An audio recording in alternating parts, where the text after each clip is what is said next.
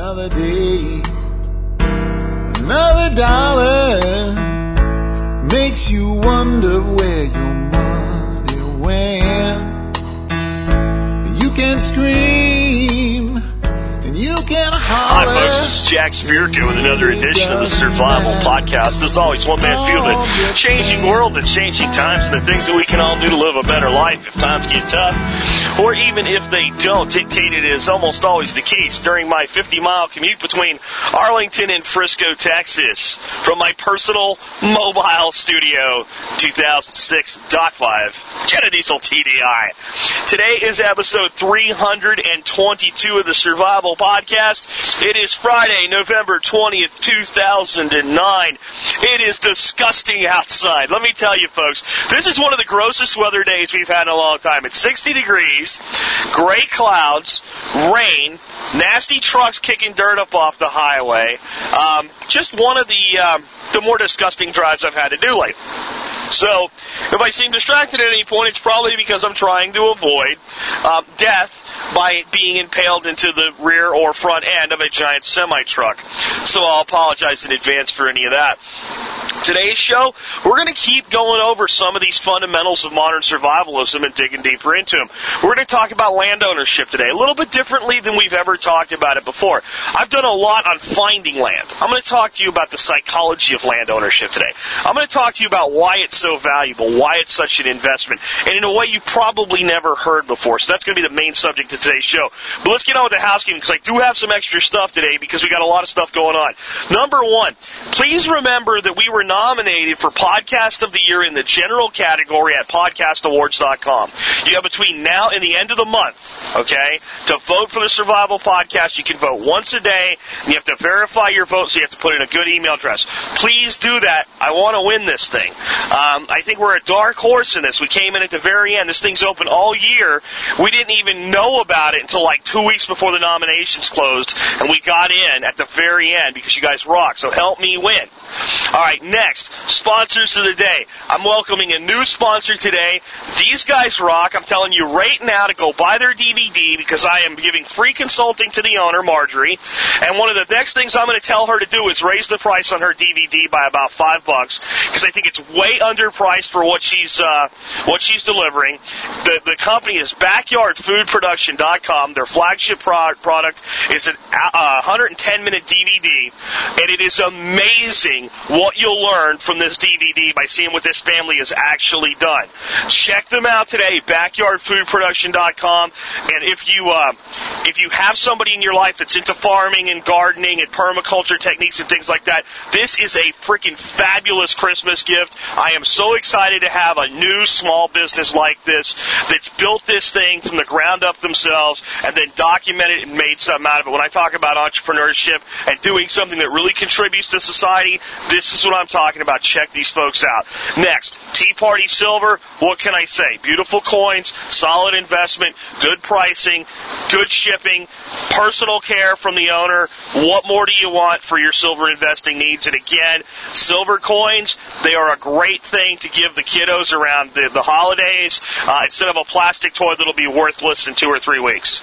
My wife was going to meet my niece at her little birthday party, and she was going to go to Kroger or somewhere and get a balloon for her. I said, don't get her a balloon. I went and got one of the Tea Party Silver coins out. I got her the one with the Morgan head and the big eagle on the back. I said, give her this. And she's like 8 years old now, you know? And my wife's like, okay. She flipped out, man. She thought it was the greatest thing in the world. When she came over Sunday after church to come see me, I was out working in the garden. She ran up, gave me a big old screaming neck hug, and she was so excited because it was the first time anybody had ever given her anything like that, folks.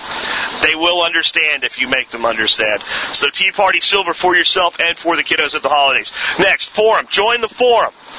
If you didn't join the forum yesterday, then you're not going to be able to play the forum members appreciation contest today. We were kicking around how to do a drawing in the forum, and I thought this morning, Jack, you're being dumb. So here's what I'm going to do. I'm doing a forum members appreciation contest today. I am going to give away 3, read this, 3 Member Support Brigade memberships for free. 1 year memberships to the MSB for free. To anybody that joined the forum as of yesterday. We had 4,000 members cross very late last night. This is how you play, just like the normal listener appreciation contest, but you have to be a forum member, and if you're not a forum member now, you're out this time. Maybe you can do it the next time we do this. Send me an email. Put contest in the subject line and nothing else. That'll filter it for Outlook for me. In the email body, give me your name, your forum handle, and your email address. That's all I need this time, because I'll set you up and email you your things if you win. I'm going to make this very fair. I had somebody say, no fair last time, because Hawaii, and I didn't get to win it. She only lost by like 10 numbers out. But this is going to be, anybody's going to be having a shot at this, because again, you got to be a forum member to play, so a lot of people can't even play because they didn't join the forum. All right? So, send me that information. I will give it away to respondent number 25, 75, and 200. Trust me, folks, everybody has a shot at this. This one will run into the weekend. 25, 75, and 200. Those people that are forum members that send me that email have a chance to win. You send the email, Jack at thesurvivalpodcast.com. Do not use a contact form. Email Jack at thesurvivalpodcast.com. There we go. MSB. Let's talk about that real brief. If you think this show's worth more than 10 cents an episode, or 20 cents an episode, gee, I haven't cut the price that low, have I? 20 cents an episode, consider joining the Survival Podcast Supporting Members Brigade. You get exclusive content available only to members. And as I go into next year, I just leaked something that's going to happen when I said 10 cents, but I'm not going to tell you what it is yet. You'll have to think about that one. All right. With that, I'm ready to rock on and start talking about today's subject. I know I went a little bit long in the housekeeping, but hey, I'm giving away stuff, right? So this is typical housekeeping, and you know what? We're only going to have a chance to vote for this podcast awards for another week. So let's do it. Let's knock it out. Let's win. But let's go on and talk about land ownership today. And let's talk about how special it is that we have the ability still to own land here. The land is not nationalized. I need to take you on one of my time travel trips that I do from time to time right now to help you understand how valuable what we still have left for us today is and how to think about it differently so you understand what I mean in my modern survival philosophy and my 10 principles. My 10 tenets, and in one of them I say that the ownership of land is true wealth. True wealth. I didn't just randomly let those words fall out. They were chosen for a reason. It's true wealth. And here's where that comes from. I want you to take yourself back to really a recent time in history. We could go all the way back to colonial times and say many of the same things, but this was true, let's say 1870, 1880 in that realm. 1870, 1880, a lot of people don't realize most of the rest of the world was still living underneath royalty and feudal systems. There were still kings and dukes and duchesses and lords and ladies and archdukes. There was still a caste system. There still is in a lot of places. But I mean, in a lot of the developed world, we had just gone through the war between the states, which I really refuse to call the Civil War, because the war between the states was not a civil war. A civil war is a fight for control of a nation. That's not what the Civil War was. We won't go there today. But that had just ended. I mean, it was 10 years. 1870 was 5 years. America was still considered to be, by most of the quote-unquote civilized world, a third world nation.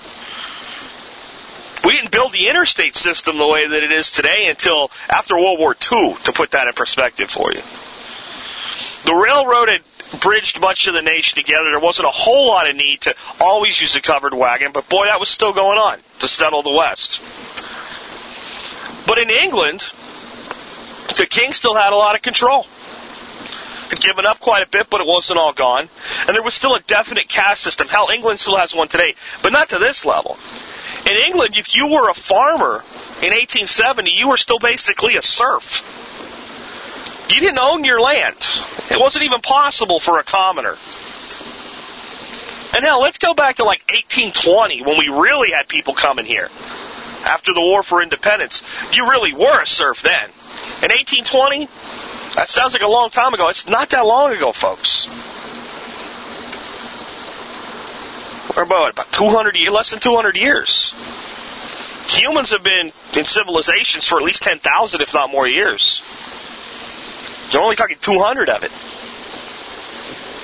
Everybody still lived on land back then that was actually owned by the king and ferreted out among his minions, and his minions were the lords, the ladies, the knights, the dukes, the duchesses, what have you. And the serf would kill themselves, literally work themselves into the ground, farming the land, raising livestock, what have you, living in their little thatched huts. And then all of that production that they produced, they would get some small portion of it for themselves as their payment. And the rest of it would go to the duke or the duchess or the, what have you, who would then have it go to market by somebody else who was a serf, who would sell it, get some small piece. But basically it was impossible to own land. If you were a serf, if you were a commoner, you couldn't do it. It wasn't legal. Do you know in Mexico right now you still can't own land? No one owns land in Mexico. It's leased for 99 years from the state. But at least you could have it and control it. But that's how it works in Mexico. It's a lease. It can't be handed down for generation to generation. So you're a serf now in medieval England or medieval Europe. Well, not even medieval, right? Early 1800s. You're killing yourself. You're working yourself into the ground. You're dealing with diseases and dirt. There's no real plumbing. There's no real electricity. It's a horrific place. If the crops don't come this year, you'll starve. When they do come, most of it goes to your master. And then it's your master. You're living like a slave. Now, you hear about this place called America. And if you go there, no one's going to give you jack diddly crap. You're going to go there and be dirt poor. Well, you look around and go, that's not much different. And you might get there and you might not have much. You might have to sell everything you do have scraped up to own just for passage to get there. But once you get there, maybe you can find a job somewhere working for a local merchant in a town. Or maybe you can live in a little hut somewhere or some little shack somewhere for a year or two and save every penny that you earn and just spend enough money to feed yourself. But after that, you can build up enough money to buy some supplies, and you can pretty much head west into this vast undiscovered wilderness in this land called America. And for very little money, or simply for making a claim, you can go out and grab 20, 30, 40 or more acres of land, and it's yours. And you own it. And you can leave it to your children, and they can leave it to their children, and they can leave it to their children, and they can leave it to their children. And you're told that whatever you produce from that land will 100% belong to you. If you sell it, you will keep the profit. It is all yours. People say, what about income tax? Well, we had a little tiny income tax during the war between the states. And it was little. It was like 3% for people that made what was considered quite wealthy back then. And as soon as it was over, the war is over, and some of the debt was paid, it went away. So except for that period in time, there was no income tax of any note up until about 1913. So all through this time, when this feudal system was still in place around the rest of the world, you actually, if you sold all your crops and made money, you kept all your money as a farmer in America. And you owned your land and you owned a production, you can leave it to your children. What kind of deal does that sound like to that guy? See, he got it.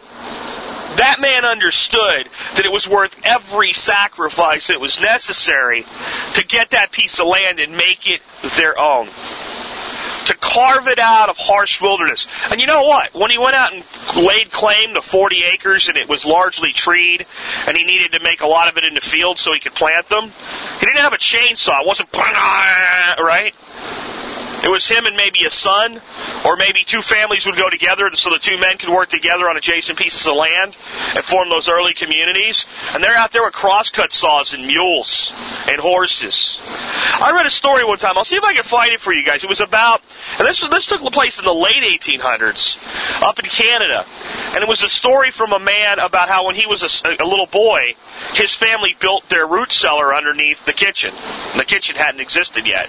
And now they basically created a scoop and had this mule drag this scoop over and over and over again just to get a hole into the ground. And then once they got the hole into the ground, they took all these pieces of willow stick and they made pegs, and they put all the pegs into the holes. And then they mudded the walls up with a mud mixture. And then they set a fire down there to harden it. And then they built the kitchen over top of it, and that's how they built a root cellar. Pretty freaking cool, isn't it? When you think about how much work that took. That took over a year for that one project to happen. And every single family member, including very little kids, worked on it. They brought in stone for the flooring, and these kids had like one of the first, wagons. The little wagons you pull, one kid pulls another kid in, and they would go back and forth all day long dragging slate rock back to help with this construction project. It's amazing what people did for land. Why do I spend this much time on it? Why do I talk about it today? Because you have to understand that tells you how valuable land ownership is. And we've been lulled into a false sense of stupidity in our country today where we don't see it that way anymore. Today, what's valuable real estate? A little condo in a trendy area of Chicago where I can walk to shops and boutiques and spend $9 for a cup of coffee. That's valuable real estate today. A McMansion in some freaking suburbanite hellhole where 90% of the housewives that live there and don't work, the best way you could describe what they do for a living is they're professional shoppers. And women, I don't want to offend you. I'm not saying anything about women here. I'm talking about those people. And I see them. I see them in Frisco. I see them in Plano. I see them in parts of Arlington. I go out to grab a bite to lunch in the middle of the day, and I see them with their two kids. I see them as soon as the temperature gets down to about 62 degrees. They dress like they're in Aspen in January with $1,000 coats and boots and suede, and they're running around spending money all day long in a $60,000, $70,000 SUV. And these are the same people now that are in trouble because Dad lost that big multi-six-figure job and they can't afford that McMansion anymore. But some of them are still out there. They're still shopping. And that valuable piece of real estate to them is 1/10 of an acre with a giant house that almost the footprint of the house almost covers the entire land. You look out one window, you see your neighbor. You look out the other window, you see your neighbor. You could spit out your window and hit the wall of your neighbor's house. That's valuable real estate today. Folks, that's not the way that is. To me, it's an attack on land ownership. The way that we've changed the demographic in America of what people consider to be valuable pieces of property. If you think about it, the reality is that people should be living further and further apart from each other today than at any time in history. In the 1800s, when you took that wagon and you went west and you homesteaded on 40 acres, if you needed something, you had to hitch up the team and to the cart and go into town, and that might have been an all-day thing just for one trip to town and back. Now you could live 40 miles away and a trip to town and back could take you less than 2 hours. But yet we live on top of each other more now than ever before. We've been sold on this because this is the greatest thing in the world for government. Think about it. We can have people with little rural homesteads, largely unsettled land, still in very rural type situations, reasonable property values as people are spread out like that. And you have 1,000 acres of land, and how much tax can the government get out of that 1,000 acres in property taxes? Not that much. Not if it's spaced out like that. Not if it's left largely undeveloped. Not if there's not a lot of business there. Not if there's a lot of self-sufficient people there that are providing for themselves and don't really need them. But you take that same 1,000 acres and you build a house on every 1/10 of it, and you put city street infrastructure in there, and it becomes a gold mine for the city. Let's think about it. The city doesn't pay for the houses to be built. In fact, they get money for permits for the houses to be built. They sort of pay for the utilities, but then they make money on that forever. And there's still a lot of the utility infrastructure has to be put in by the developer. Then once the homeowner moves into the house, the homeowner buys the house, takes care of the house, is responsible for the house. But the city and the county and the state get to send the homeowner a bill forever for existing in that house. And they get to charge them huge tax bills now. We have people in New Jersey that are sitting on quarter-acre lots that are paying $12,000 a year in property taxes. $12,000 a year. I myself, on my little third of an acre in Arlington, pay close to $4,000 a year in property tax. That's why they don't like you living out there. That's why there's a stigma. Because you're leaving the system of their support. You're ceasing your production into their system, and you're taking it into your own. And then there's the agricultural zoning trap. Oh, see, we take care of the farmers. You can have a big farm, that's fine. You can have 80 acres. You can have 160 acres, Mr. Farmer. You get ag zoning. We give you a huge tax break on your property taxes. But a guy running a farm that big, it puts him in a situation where even with that tax break, he's still being taxed so highly. The only way he can afford to keep the land, he's got to put it all into production. He's got to farm his brains out. And he's got to grow nice, long, pretty rows of crops. He's got to spray. It's almost impossible. It's almost impossible financially today to have a 160-acre farm and use permaculture and organic and manual techniques. It almost cannot be done. The way it has to be done is you break it up into 16 10-acre lots, and you have 16 different families doing it, and everybody owns their own little piece, and it's still tough. So even the big break we give to our farmers, in a way, has led us to a point where we have this farmer production mentality, and more of the small farms are being gobbled up by the big farms, and we're going into nothing but commercial agriculture and all the evil that goes with it. Genetically modified seeds, spraying Roundup on the food that we eat, with Roundup-ready soy and all this other crap, destruction of our biosphere, destruction of our diversity. We're down to 1% of the diversity that we had with plant life in agriculture 100 years ago. 1%'s left. That's what this has brought us, because we've lost the value of owning land. We've destroyed our soil. We've taken this beautiful soil. This country fed the world at one time. We became the agricultural leader of the planet. And yeah, the Dust Bowl hurt. That was one area. But we've depleted the soil from sea to shining sea, folks. Why? Because we keep dumping chemical fertilizer on it over and over and over. We're treating the soil like a sponge. Like a sterile sponge. And all we have to do is we'll dump more chemicals and we'll balance the pH, and our little ag rep comes out every year and tells me what to buy, and I spray the soil with it, I dump it on the soil, and that's all that I have to worry. The organic matter, screw it. That's what we've turned our soil into. And we've taken some of the most fertile land in the world and we've turned it fallow. While people live on tiny postage stamp lots in the city and pay insane property taxes to do it. Because we've lost the value of owning land. We don't understand it anymore. So if you're going to own land, what do you do today? Well, I say the first thing that you do is that you look for land with the concept of, will it produce for me first? In other words, when I look at land today, I'm not saying, well, I want to put in a commercial orchard or a commercial small farm or even a small-scale operation like the Dervaises. So you want to do that? Fine. It can get there. But the first concern is, can I make this produce for myself and my family? And can I make it work for barter? Can I find a community where whatever I don't grow, somebody else does, and we can exchange goods?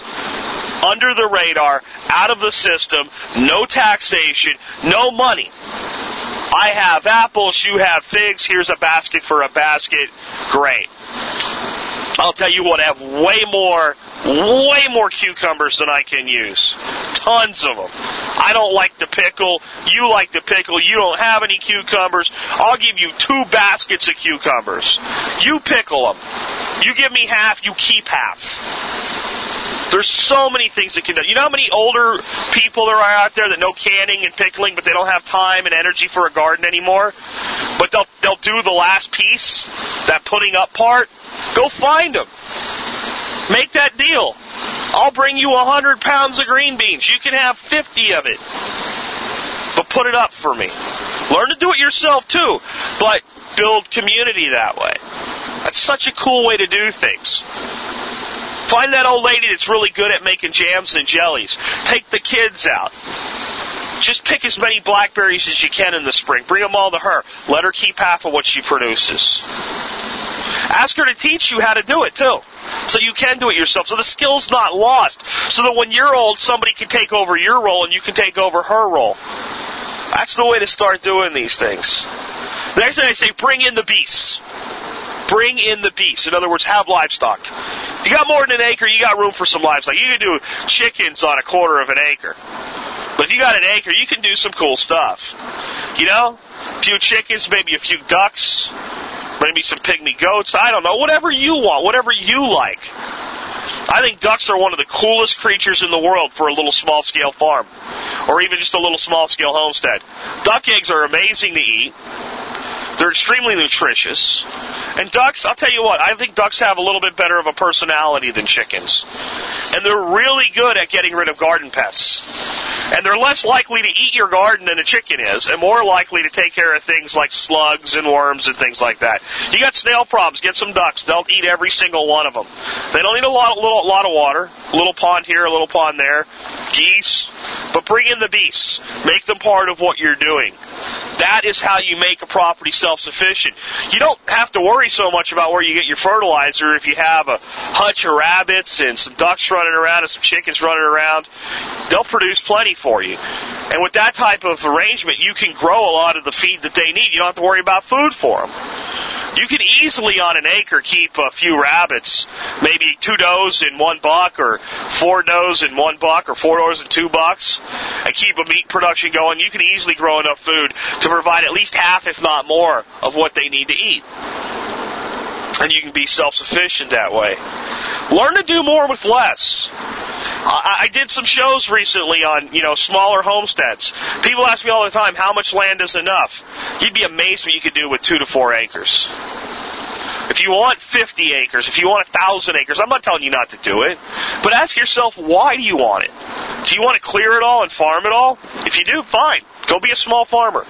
Be an independent businessman. It's a tough life, but God, we need people like you. But for many people, they don't want 100 acres so that they can clear it. They want 100 acres. They want to leave 90 of it wooded.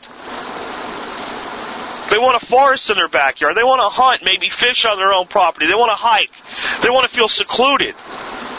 Well, can you find land where maybe you can only buy a couple acres, but you're surrounded by state forest or, engineer land, Corps of Engineer land, or any place that's just can't be developed? Part of what we like about where we're at in Arkansas is, you can carve these little 5-acre homesteads out, but the pieces in between that nobody's settled, you can't really do much with them. It's too steep. That's just one way to deal with that. There's a lot of different type of topographic situations where, you won't have anybody building there because it just isn't practical to build there. So look for things like that. Keep your taxes low, folks, when you're buying land. If you want to loan land in the town, in the city, you got a job, it pays the bills, you want to keep it for 10 years, 20 years, fine. But find that little homestead out in the country. Unless it's just not what you want. If it's not what you want, fine. I'm not telling you how to live. But if you want it, find it now. It's not going to be cheaper 20 years from now. 3-4 hours away from you where you live, there's some place, somewhere, with a nice little plot of land that you can claim now and start working on now. It could be your vacation retreat. Get a little RV. Don't leave it there. Somebody will steal it. Get a little RV, a pickup truck, tow it up there whenever you go up there. Go ahead and get power brought in. Or solar power your RV. But I go ahead and get power brought in. The grid's always useful. You don't want to depend on it, but it's nice to have. Get a well put in. Start planting permanent crops. Put in some irrigation systems that are automated. So you can put in things like trees and bushes and vines now. 10 years from now, 5 years from now, when you get out of the city, you have food production already in progress. What happens to the food that you're not there to harvest?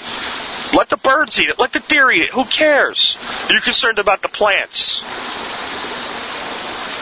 You're creating a wild system that's self-sustaining.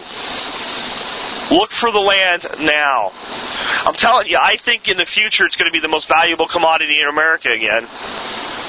I think we're going to go back in many ways to being a nation of farmers. We're going to have to.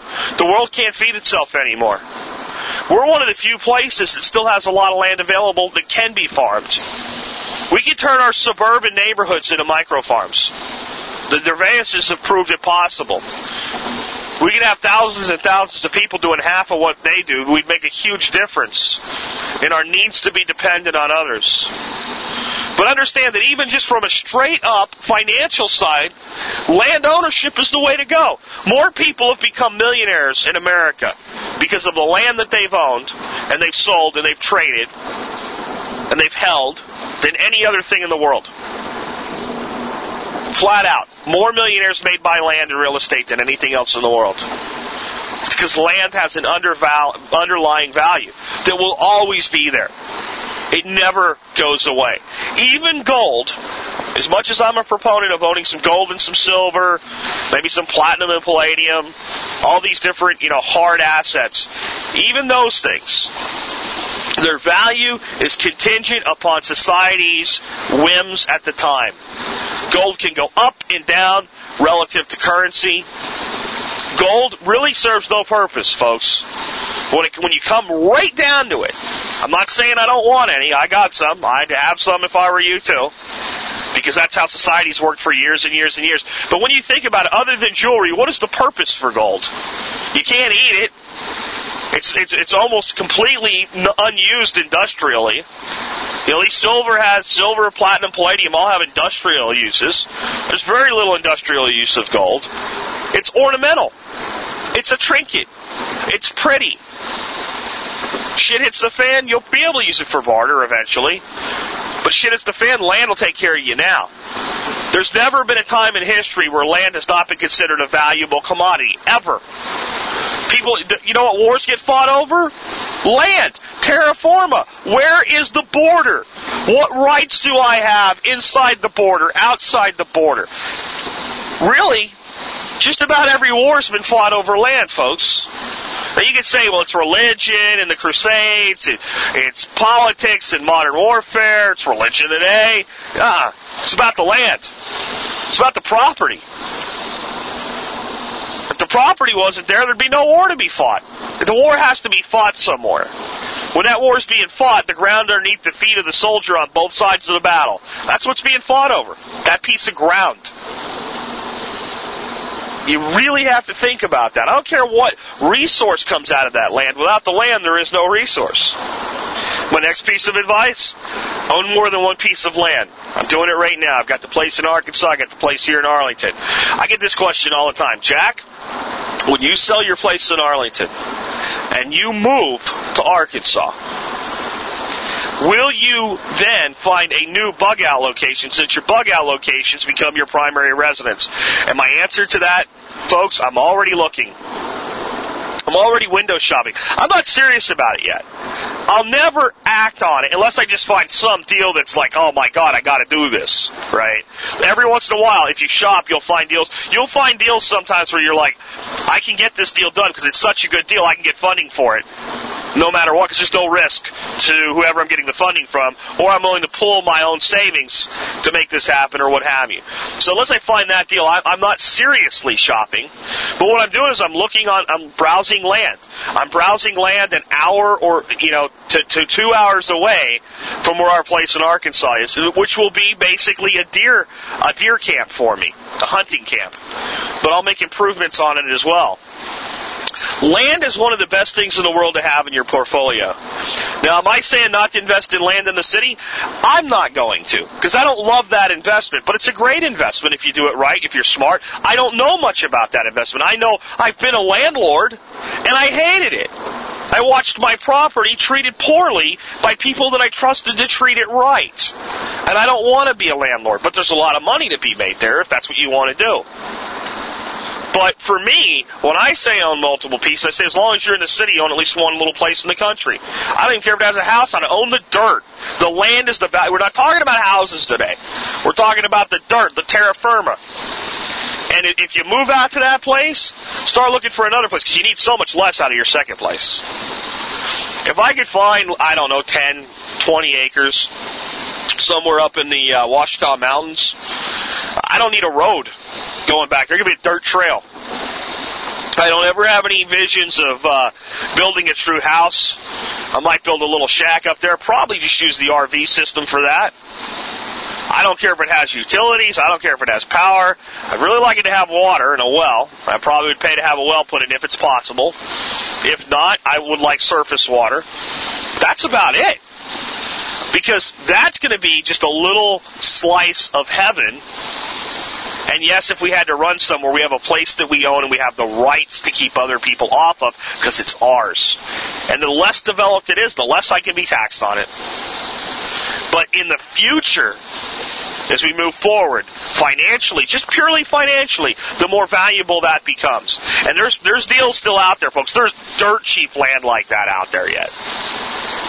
$1,000 an acre, sometimes less. 10 acres, $10,000. 20 acres for $20,000. You can't buy a freaking good car for $20,000 anymore new. And if you buy a $20,000 car new, in 2 years it's worth $12,000 if you took perfect care of it and if you only put about 10,000 miles a year on it. What's that land worth in 20 years? It's such a better... I'd rather drive a jalopy car for the rest of my life and put all the money that people put into their cars and their SUVs into land ownership than put them into vehicles. Those vehicles become rust buckets. They break down. Your new car today is tomorrow's jalopy. So drive your jalopy today and own your land today. It's the way I see it. Not for everybody. Again, I just give you information. But this is why I put such a premium on this. Because I understand it. I understand it intrinsically at its core. That's when people talk about gold being a store of value, hey man, look, that's part of playing the game. That's why you own some gold. But a store of value, land is the store of value. Where are the billionaires putting their money today? In agriculture, in land ownership. They're buying either farms, or Jim Rogers will tell you, I'm not a farmer, I'm a terrible farmer. So I'm buying the output and the control of the output of farms. But their money's going in the land. The thing is that the little guy can still play this game. The little guy can still play this game. Now, I know there's people out there that are hurting right now, that they're unemployed or they're worried still about losing their job. They're hanging on by a thread. And you can't make reckless purchases. Don't just go out and buy something because I said that it's valuable. But if you can make it work, it is the safest place for your money. And the more rural and the less developed and the more just a piece of dirt, as long as you're paying honest, fair market value, the safer the investment. Because so many of these houses, I bought my house for $475,000 and now it's only worth $275,000 and I'm stuck in it for 20 years. That's because your house was never worth $475,000. That's because your house today isn't worth $275,000. Because if you pick that house up and you move it down here to Texas, that house is worth about $150,000. And the guy that bought it for $150,000, when you bought yours that looks just like it for $475,000, right now, even with the down market, he can sell it for $140,000, $145,000. Because it wasn't artificially inflated. It's the house, the community, the BS freaking HOAs, the city, and the trendy crap that artificially inflates the value of a house. You tell me the difference in pricing. In fact, let me put it this way. I sold a 2,000 square foot house, and it was on about an acre, but it was only an acre in Pennsylvania. We moved down here. I bought a 2,000 square foot, much newer home on a third of an acre. And when I bought it, the price that I sold at and the price that I purchased the new house at were so different. It was so much cheaper to buy a house down here than what I sold the house for up there. It threw a red flag off with the lender. I had to write a letter to my mortgage company explaining why I was spending so much less money. They thought, well, this guy must be in financial trouble. You know, we're looking at his last year's financial numbers, and he's got to be in financial trouble to be spending this much less money. And my letter was basically, I need a 2,000 square foot house. They cost this much in Pennsylvania. They cost this much less in Texas. What's the real difference there? The house is basically the same house. Honestly, the house here is a better house. It's better built. It's maintenance free. It's newer. Everything about it's better. But it costs $60,000 less money. Why? Because of the artificial inflation of the community. And that's what took the beating in this market correction. But what didn't lose value? The dirt. Dirt has pretty much held its value right through this recession. How do I know that? Because I've been looking at rural property for 15 years. Almost 3 to 4 times a week, I get onto places like UnitedCountry.com and I look for land. I don't necessarily look for houses. A lot of times I actually look for 20, 30, 40 acres of land with no house. That's what I'm actually looking for. I don't even want a house there. Or I'm looking for it with like some beat up old single white trailer. The best thing you could do when you get there is smash it down and burn it into a heap. Because the only reason I like that is because I know, well, then there's a way to get water and electric. Right? So that's all that little shack means to me. And I've watched the price of that land slowly go up over the last 15 years. And what I've seen it do in the last 3 years, level off. I haven't seen it go down. The properties that I look at, the window shopping I do, property costs about the same as it did 3 years ago. Now I look for a house for sale, you know, in Connecticut or California or Florida. Oh, their values have gone in half. Absolutely. Why did those properties in these rural areas not take the hit? Because the value is based on the real value of the property. It's true real estate. All right? It's true real property. That's the store of value I'm talking about. And I'm going to wrap up there today. I think I've gone long enough, and this rain is really scaring the hell out of me, honestly, folks. So I know I didn't tell you a lot about what to do. I'm telling you how to think today. Because it'll change the way you shop for land. You'll think differently, and you'll make smarter decisions. You'll also start asking yourself, how am I going to do this? That's all you have to do. If you start looking at land and having a dream for yourself and having that piece of land one day produced for you, and you're asking how, you'll find the answer. But I promise you, if you go into a cubicle every day, stay myopic, and put that off till the golden years, the odds are you'll be dead or too old to enjoy it by the time you get the opportunity to make it happen. Or the price of the property will be out of your reach. Because that type of property is the next gold mine in the investment world. Because that's where we're going to revalue everything in this country. We're too deep in debt. The country's screwed financially. We're $100 trillion in the hole between now and 2050. And that's being kind.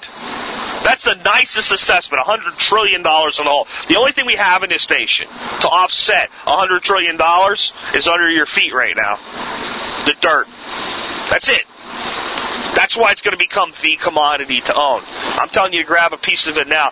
Build your dream on it now. Station yourself there now. Reinforce it now. Build community there now. Build people like you there now. So that as they start trying to grab it up and gobble it up, it's not you standing alone. It's 100 of your best friends and family saying, no, you're not taking this, this is ours. Because that's the only way we're going to be able to hold on to it. And with that, I am going to wrap up. I'm going to remind you again, please go vote for us. Podcast of the Year, general category. You can do that at podcastawards.com. Check out our gear shop. Sister Wolf and TW are working their butts off to make that place cool for you. They're coming up with some cool items. Just go to store.thesurvivalpodcast.com or just go to survivalpodcast.com. You see a great big TSB gear store right there in the center column. Check it out today. And above all, keep on building that better life. Keep working hard. Keep making things the way you want them. If you don't have the vision for land that I do, find your vision, crystallize it, and create it the way that you want it. Just like you have to build your own emergency plan, just like you have to build your own lifestyle plan, if you want land ownership to be part of your life, you build it your way. What I value and what you value may be completely different, but the means to get there is the same. And I'm telling you, and I'm promising you, smart, logical, well-funded, not deeply in debt, not stupidly acquired land. Buying it the right way, with the way that you can make it affordable for yourself, is the safest investment you'll ever make. And it is something you can hand down from generation to generation. Because we ain't got no lords and ladies here, and maybe some of them people up on the hill think that that's where they are. But I'll tell you what, I still have hope there's going to be a real awakening over the next 10 years. But during that 10 years, I'm not waiting for it to happen. I'm going out and claiming my piece. You go out and claim yours, and let's take a stand for the thing that made this nation great, the ability to own a piece of dirt and say it is mine. And I decide what gets done with it, and I decide who comes on it, and I decide who the hell stays off of it. That's the private property rights that made America the great nation that it is. This has been Jack Spirko with another edition of the Survival Podcast, helping you figure out how to live that better life if times get tough, or even if they don't. You can scream and you can holler, it really doesn't matter, 'cause it all gets spent.